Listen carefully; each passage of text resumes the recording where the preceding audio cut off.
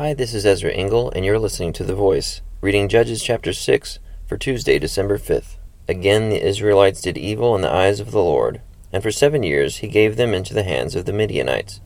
Because the power of Midian was so oppressive, the Israelites prepared shelters for themselves in mountain clefts, caves, and strongholds.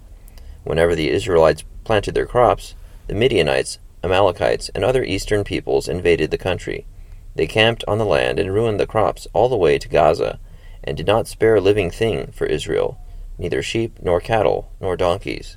They came up with their livestock and their tents like swarms of locusts. It was impossible to count the men and their camels. They invaded the land to ravage it. Midian so impoverished the Israelites that they cried out to the Lord for help. When the Israelites cried to the Lord because of Midian, he sent them a prophet, who said, "This is what the Lord, the God of Israel, says. I brought you up out of Egypt, out of the land of slavery. I snatched you from the power of Egypt, and from the hand of all your oppressors.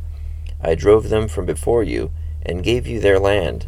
I said to you, I am the Lord your God. Do not worship the gods of the Amorites, in whose land you live. But you have not listened to me." The angel of the Lord came and sat down under the oak in Ophrah that belonged to Joash the Abiezrite, where his son Gideon was threshing wheat in a winepress to keep it from the Midianites. When the angel of the Lord appeared to Gideon, he said, "The Lord is with you, mighty warrior." "But sir," Gideon replied, "if the Lord is with us, why has all this happened to us? Where are all his wonders that our fathers told us about when they said, 'Did not the Lord bring us up out of Egypt?' But now the Lord has abandoned us and put us into the hand of Midian." The Lord turned to him and said, "Go in the strength you have, and save Israel out of Midian's hand. Am I not sending you?" "But Lord," Gideon asked, "how can I save Israel? My clan is the weakest in Manasseh, and I am the least in my family." The Lord answered, "I will be with you, and you will strike down all the Midianites together." Gideon replied, "If now I have found favor in your eyes, give me a sign that it is really you talking to me. Please do not go away until I come back and bring my offering and set it before you." And the Lord said, "I will wait until you return." Gideon went in, prepared a young goat, and from an ephah of flour he made bread without yeast, putting the meat in a basket and its broth in a pot. He brought them out and offered them to him under the oak. The angel of God said to him, "Take the meat and the unleavened bread, place them on this rock, and pour out the broth." And Gideon did so. With the tip of the staff that was in his hand, the angel of the Lord touched the meat and the unleavened bread. Fire flared from the rock, consuming the meat and the bread, and the angel of the Lord disappeared. When Gideon realized that it was the angel of the Lord, he exclaimed, "Ah, sovereign Lord, I have seen the angel of the Lord face to face." But the Lord said to him, "Peace, do not be afraid. You are not going to die." So Gideon built an altar to the Lord there, and called it "The Lord is Peace." To this day it stands in Ophrah of the Abiezrites. That same night the Lord said to him, "Take the second bull from your father's herd, the one 7 years old. Tear down your father's altar to Baal, and cut down the Asherah pole beside it. Then build a proper kind of altar to the Lord your God on top of this height.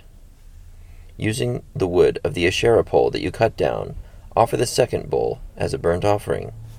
So Gideon took 10 of his servants, and did as the Lord told him. But because he was afraid of his family and the men of the town, he did it at night rather than in the daytime. In the morning, when the men of the town got up, there was Baal's altar demolished, with the Asherah pole beside it cut down, and the second bull sacrificed on the newly built altar. They asked each other, "Who did this?" When they carefully investigated, they were told, "Gideon, son of Joash, did it." The men of the town demanded of Joash, "Bring out your son. He must die because he has broken down Baal's altar and cut down the Asherah pole beside it." But Joash replied to the hostile crowd around him, "Are you going to plead Baal's cause? Are you trying to save him? Whoever fights for him shall be put to death by morning. If Baal really is a god, he can defend himself when someone breaks down his altar." So that day they called Gideon Jerubbaal, saying, "Let Baal contend with him, because he broke down Baal's altar." Now all the Midianites, Amalekites, and other eastern peoples joined forces and crossed over the Jordan, and camped in the valley of Jezreel. Then the Spirit of the Lord came upon Gideon, and he blew a trumpet, summoning the Abiezrites to follow him. He sent messengers throughout Manasseh, calling them to arms, and also into Asher, Zebulun, and Naphtali, so that they too went up to meet him. Gideon said to God, "If you will save Israel by my hand, as you have promised, look, I will place a wool fleece on the threshing floor. If there is dew only on the fleece, and all the ground is dry, then I will know that you will save Israel by my hand, as you said." And that is what happened. Gideon rose early the next day. He squeezed the fleece, and wrung out the dew, a bowl full of water. Then Gideon said to God, "Do not be angry with me. Let me make just one more request. Allow me one more test with the fleece.